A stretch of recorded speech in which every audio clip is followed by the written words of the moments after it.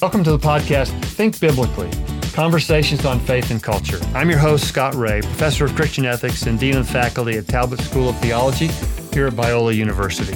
And I'm your co-host, Sean McDowell, Professor of Apologetics at Talbot School of Theology, Biola University. We're here today with Dr. Judy Tunnelsoff, who's a professor in Talbot's Institute for Spiritual Formation. She's a specialist not only in the overall area of spiritual formation, spirituality, but she's an expert specifically in one area that we want to explore today. And that's the connection between your family background, your upbringing, and how you view your spiritual life and spiritual growth. So Judy teaches specifically on this area in Talbot's Spiritual Formation Focus, which is a 3-track spiritual formation set of courses that all Talbot students go through. We consider it really essential to a person's spiritual development. So Judy, thanks for coming on with us and exploring this, I think, super interesting area today.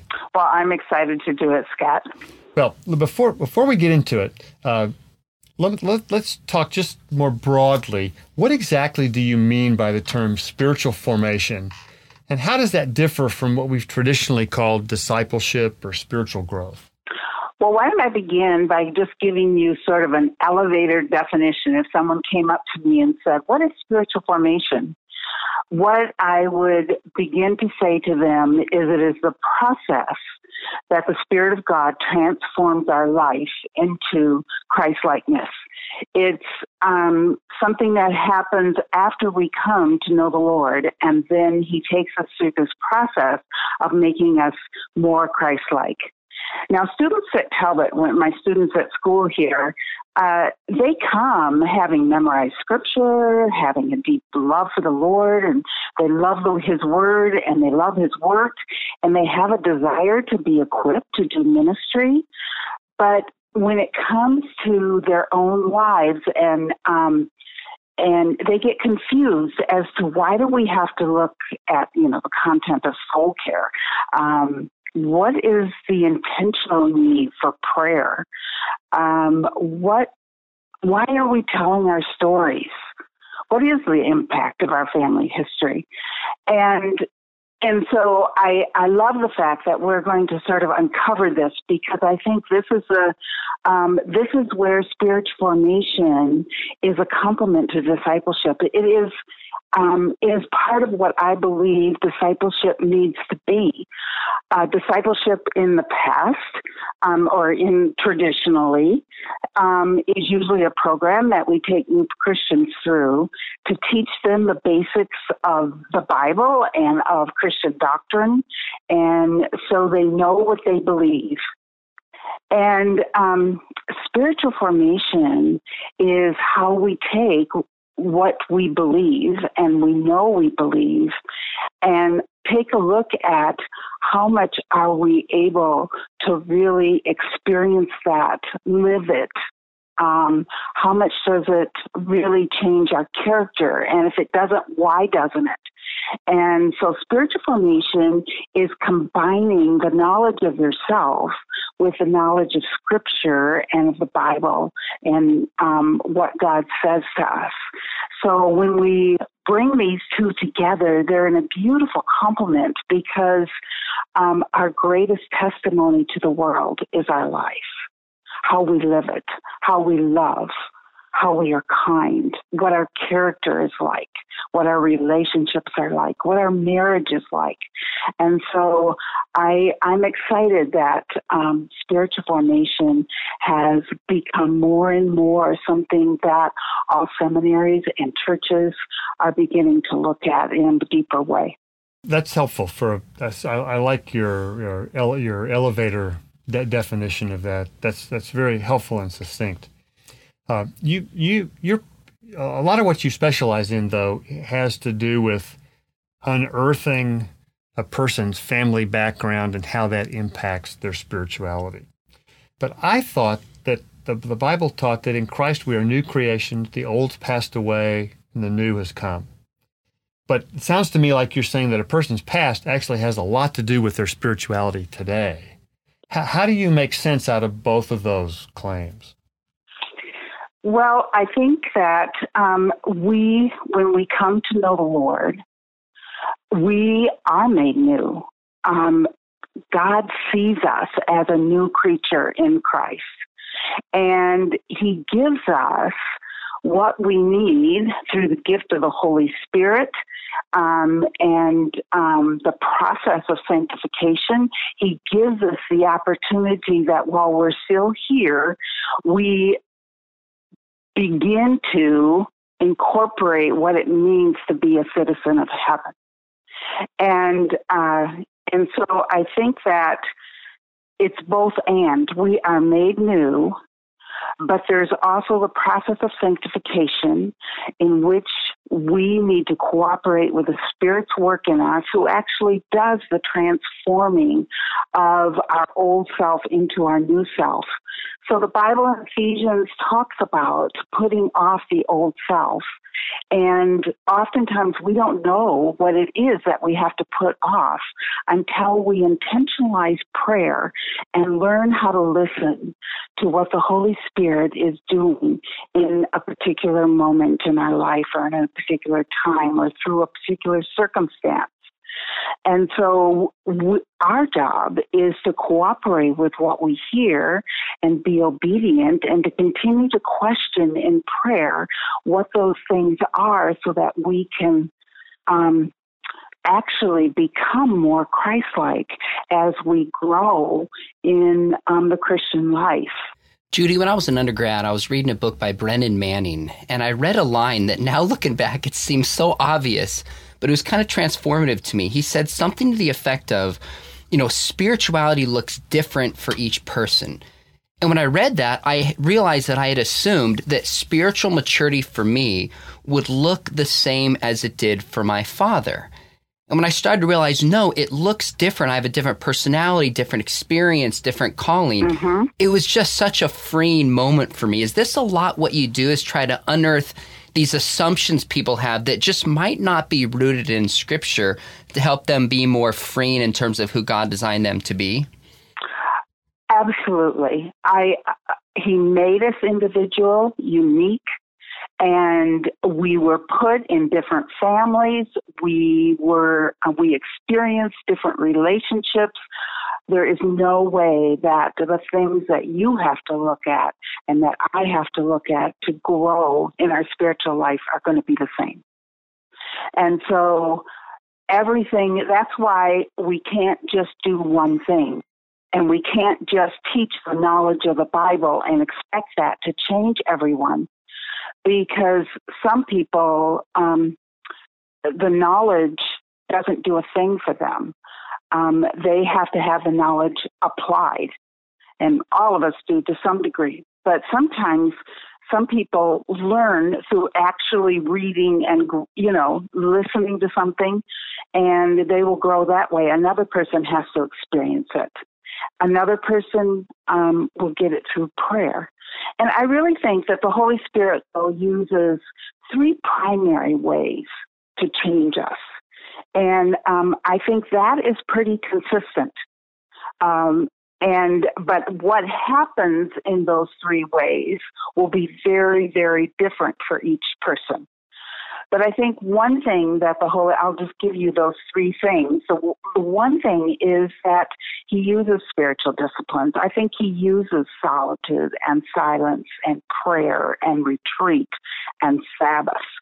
He speaks to us through these kinds of experiences, and it helps us to shut down our life a little bit to be able to hear his voice more clearly.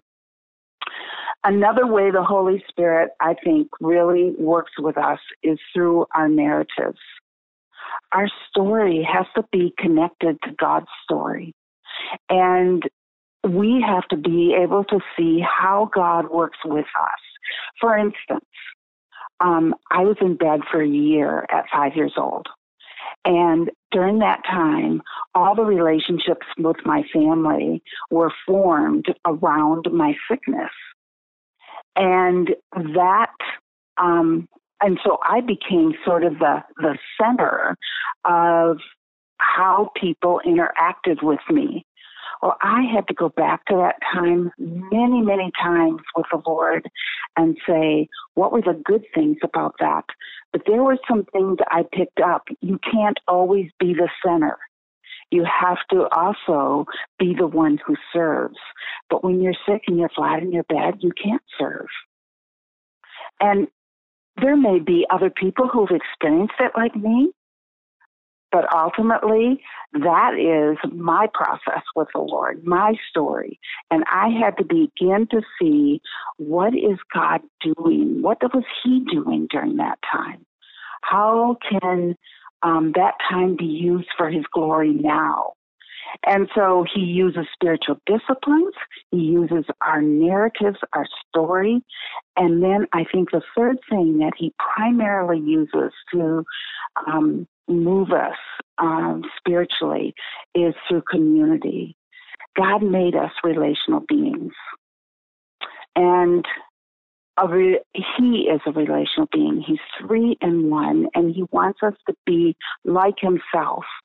So we need to have secure relationships around us that encourage us, that help us accomplish God's purposes in our life, that convicts us when we're going in a wrong direction.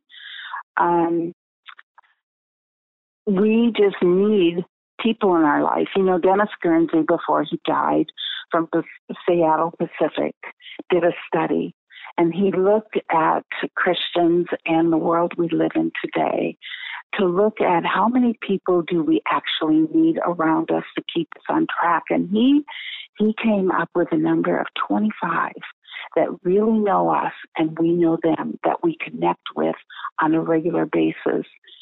And I find that most people don't even have one. Wow. Our Talbot students come into the school and they're lonely. They don't have people who really know them. They're hiding a lot of their story. They're ashamed of it. They feel guilty about it. And instead, in order for the Holy Spirit to transform that guilt into being able to experience His love right in the middle of that brokenness, they need to open up that story.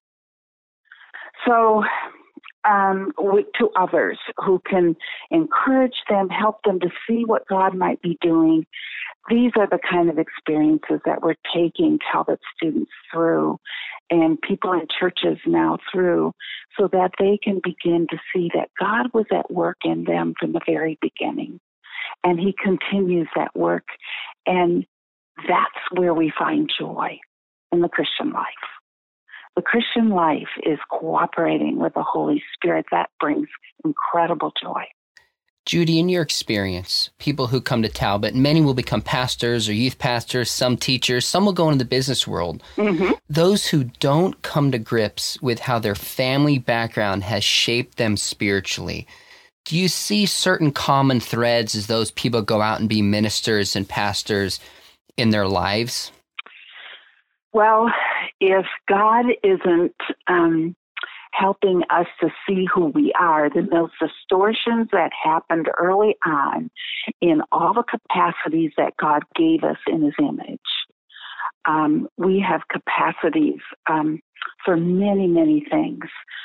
But we entered this world where there was sin. And so all these capacities have been distorted. And to the degree that we don't look at them, we live out of the distortion instead of out of God's design. And that's, and what does that look like? It looks like being more concerned about me than about others. It sometimes looks like wanting freedom, but not wanting to take the responsibility. Sometimes it means tolerating things that we should be convicted about. It's like we don't want to be vulnerable with the places that God really wants to change us and change those distortions.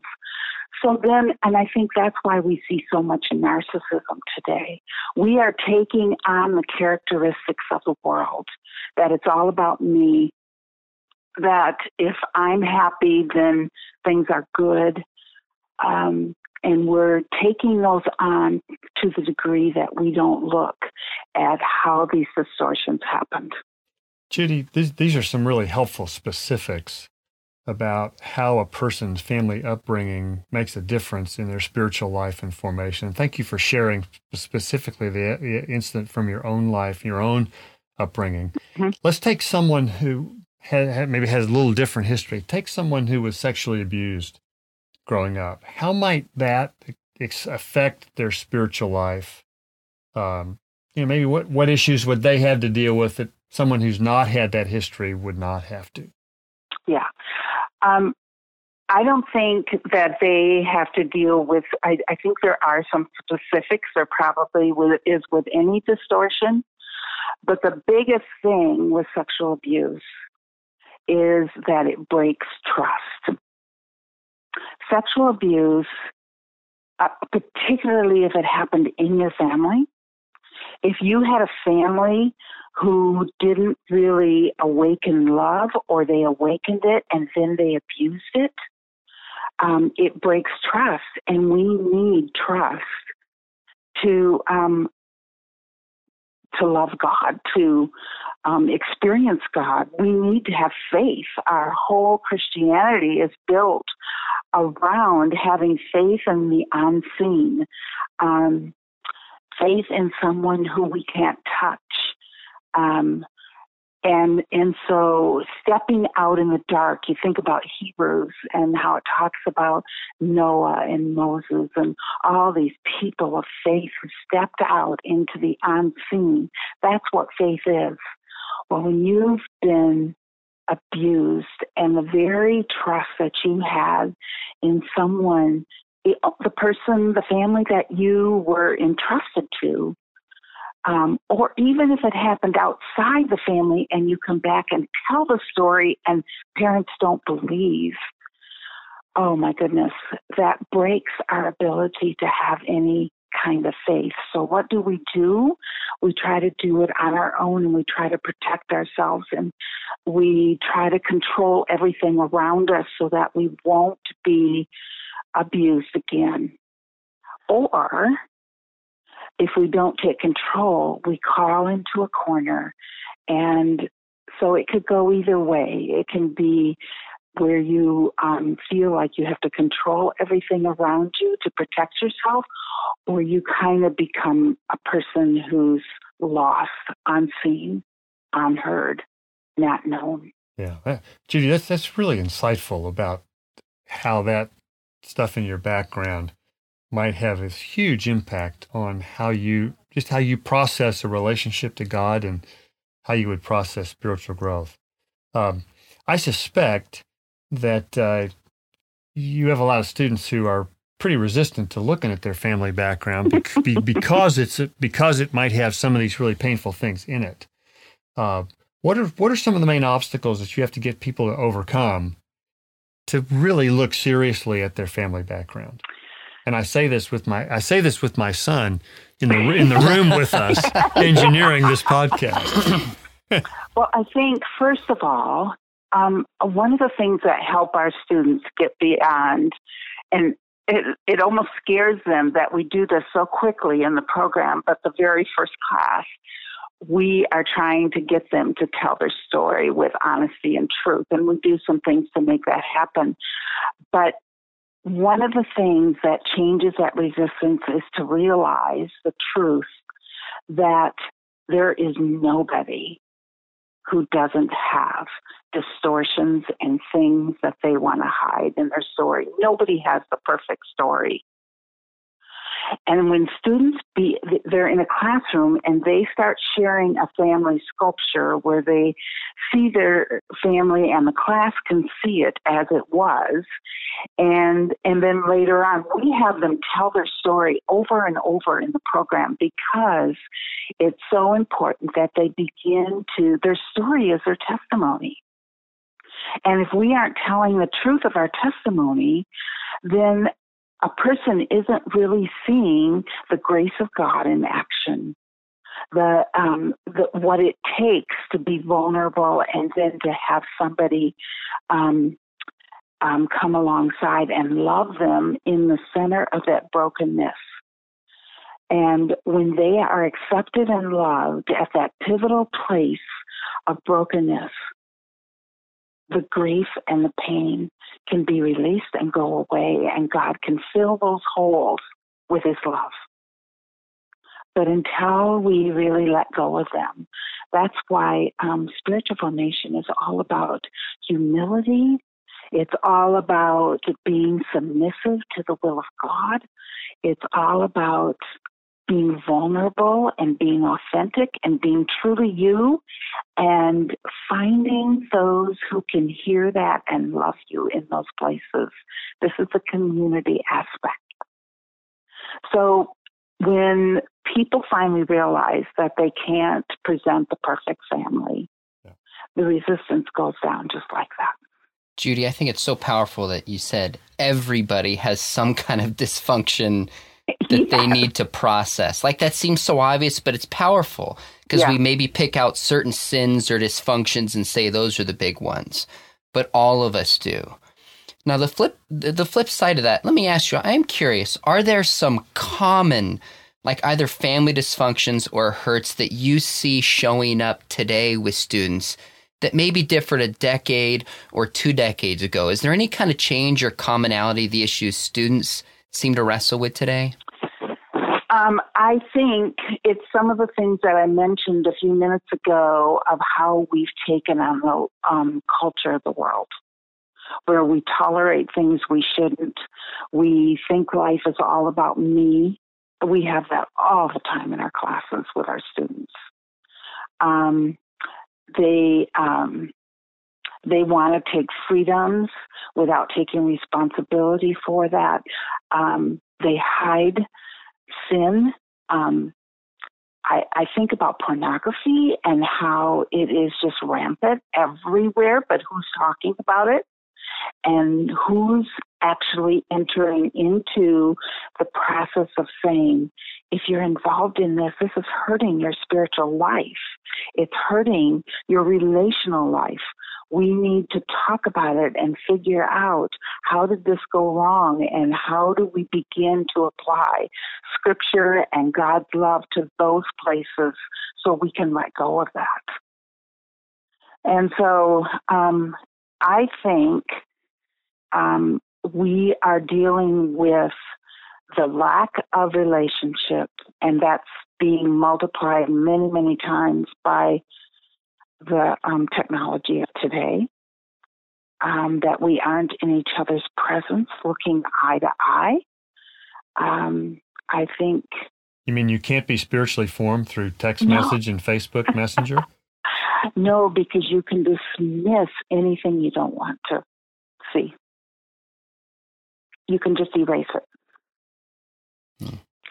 Judy, and tell us about a student or two who have seen their spiritual lives turned upside down by what they've learned about their family background. That's a hard question because I can't tell anybody's real story. In that, but I just want to say where I see the most change overall when they start telling their story is in how they are in relationship. And we see incredible change from the time they enter a cohort group and think, I didn't choose these people. I don't want to be with these people. I don't like meeting every week. I don't like being vulnerable with them. How can you expect me to tell my story when I don't know these people? And by the end, they love each other and they want to be together the next semester. And some of them stay together in whatever way they can throughout Talbot and beyond. And so we see this change. So I think the change in relationships are the biggest changes. And the other one is in how they parent.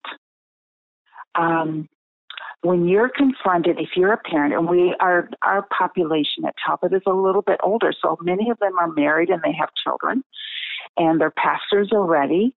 And when they're confronted with the effects of their own family history on their life, they begin looking at how they're parenting and the things that are missing in their parenting.